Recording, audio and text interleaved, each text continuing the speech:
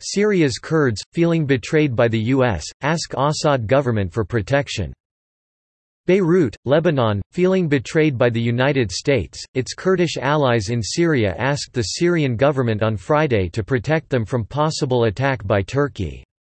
The request surprised some American officials and could help open the way for the forces of President Bashar al-Assad of Syria, backed by Russia and Iran, to start retaking the Kurdish-held part of the country near Turkey's border.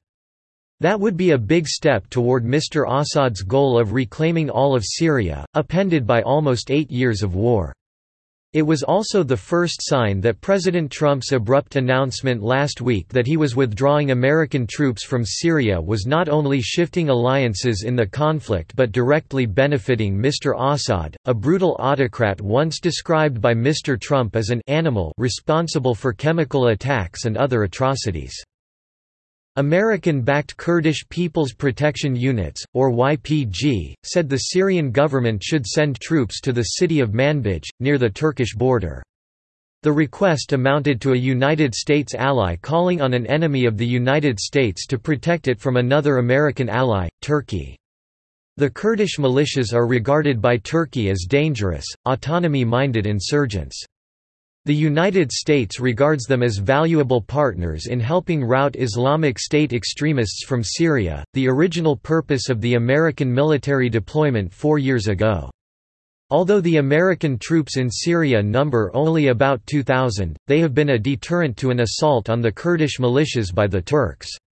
The American presence also discouraged Mr. Assad's forces from sweeping into the area even as they retook major areas elsewhere from anti-government fighters, often with the support of Russia and Iran. With the request for help on Friday, the Kurds invited Mr. Assad into at least some of those areas that he had coveted. Some American officials were taken aback by the Kurdish announcement, voicing frustration and anger to their Kurdish counterparts, according to a senior American official. There was no consultation or coordination, the official said. While the United States understands the Kurdish motivation to open discussions with the Assad government, the official said, the Kurdish position did not necessarily reflect views of Arab members of the Kurdish Arab coalition fighting the Islamic State in eastern Syria, and said it amounted to a unilateral bargaining gambit. The Kurdish-led militias control about 1/4 of Syria's territory, including valuable agricultural land and oil reserves in the north and east of the country. Kurdish control is opposed not only by the Turks, but also by the government of Mr. Assad as well as its Russian and Iranian backers, who want the territory to fall back under the control of Damascus. Mr. Trump's surprise announcement that he would pull American troops had raised fears of a scramble by competing forces to exploit the resulting vacuum. Through their alliance with the United States, Syria's Kurds gained unprecedented military and political power during the war. As Islamic State fighters were pushed back, the Kurds often filled the political gap left behind, establishing councils to run local affairs. But aware that the United States could eventually withdraw, they also began talks with the Syrian government about reconciling.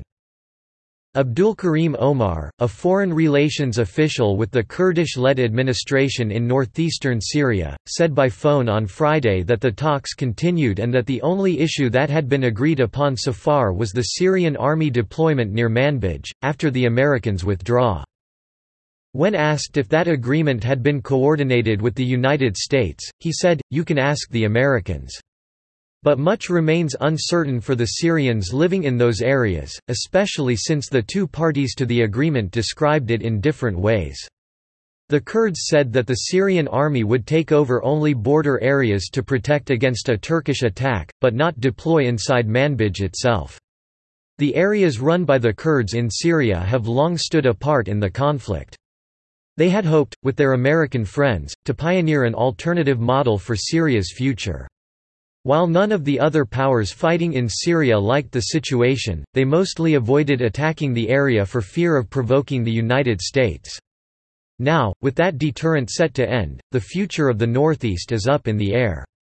Those most likely to gain, analysts say, are the Syrian government and its allies, who want to bring the Northeast back under the control of Damascus, both for the good of Mr. Assad and for their own interests.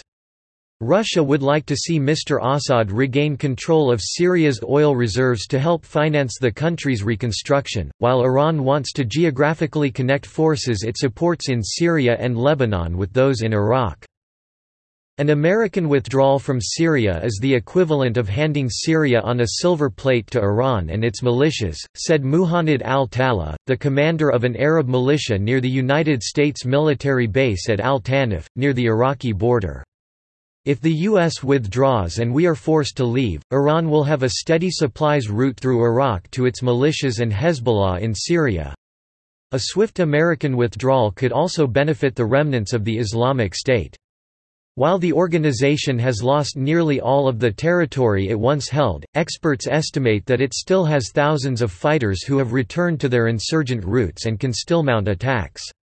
If the local forces fighting the jihadists lose their American battlefield commanders, they would be forced to rely on the small cadre of British and French forces still in Syria, which could cause confusion, experts say. Although President Trump initially lobbied to pull American troops out in 30 days, the Pentagon has pushed for a withdrawal that could take months, citing the danger to American forces if ordered to dismantle their outposts quickly. It is also possible that the Pentagon will allow Kurdish militia fighters to keep at least some of their American-supplied weapons, a United States defense official said, despite assurances to Turkey last year that the armaments would be repossessed when combat operations concluded. But it is unclear how American forces will continue to support their local allies on the ground, although the Pentagon has proposed a number of strategies that include keeping special operations troops in Iraq that can launch missions into Syria, something President Trump hinted at during his visit to Iraq Wednesday.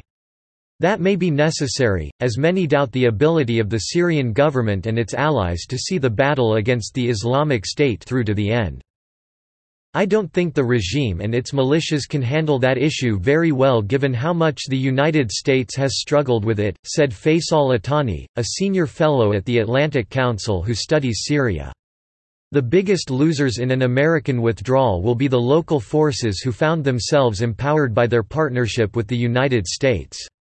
They included Arab militias that oppose the Syrian government and did not want to live under its rule. The Americans stabbed us in the back, said Mohammed Jab, a member of the military council in Deir al-Zor in eastern Syria. They played with us. But topping the list of America's aggrieved allies in Syria are the Kurdish forces who served as the primary fighting partners against the Islamic State. The Kurds' alliance with the United States turned them from a marginalized minority into power brokers for a large part of the country. But without the United States, they will find themselves between the Syrian government, which wants them back under the control of Damascus, and Turkey, which wants them destroyed. I think they really have only one choice, which is to accept what Assad offers, and he is not going to be altruistic, said Rhonda Slim, a senior fellow at the Middle East Institute. He is going to try to get the Kurds to accept whatever maximalist demands he can offer.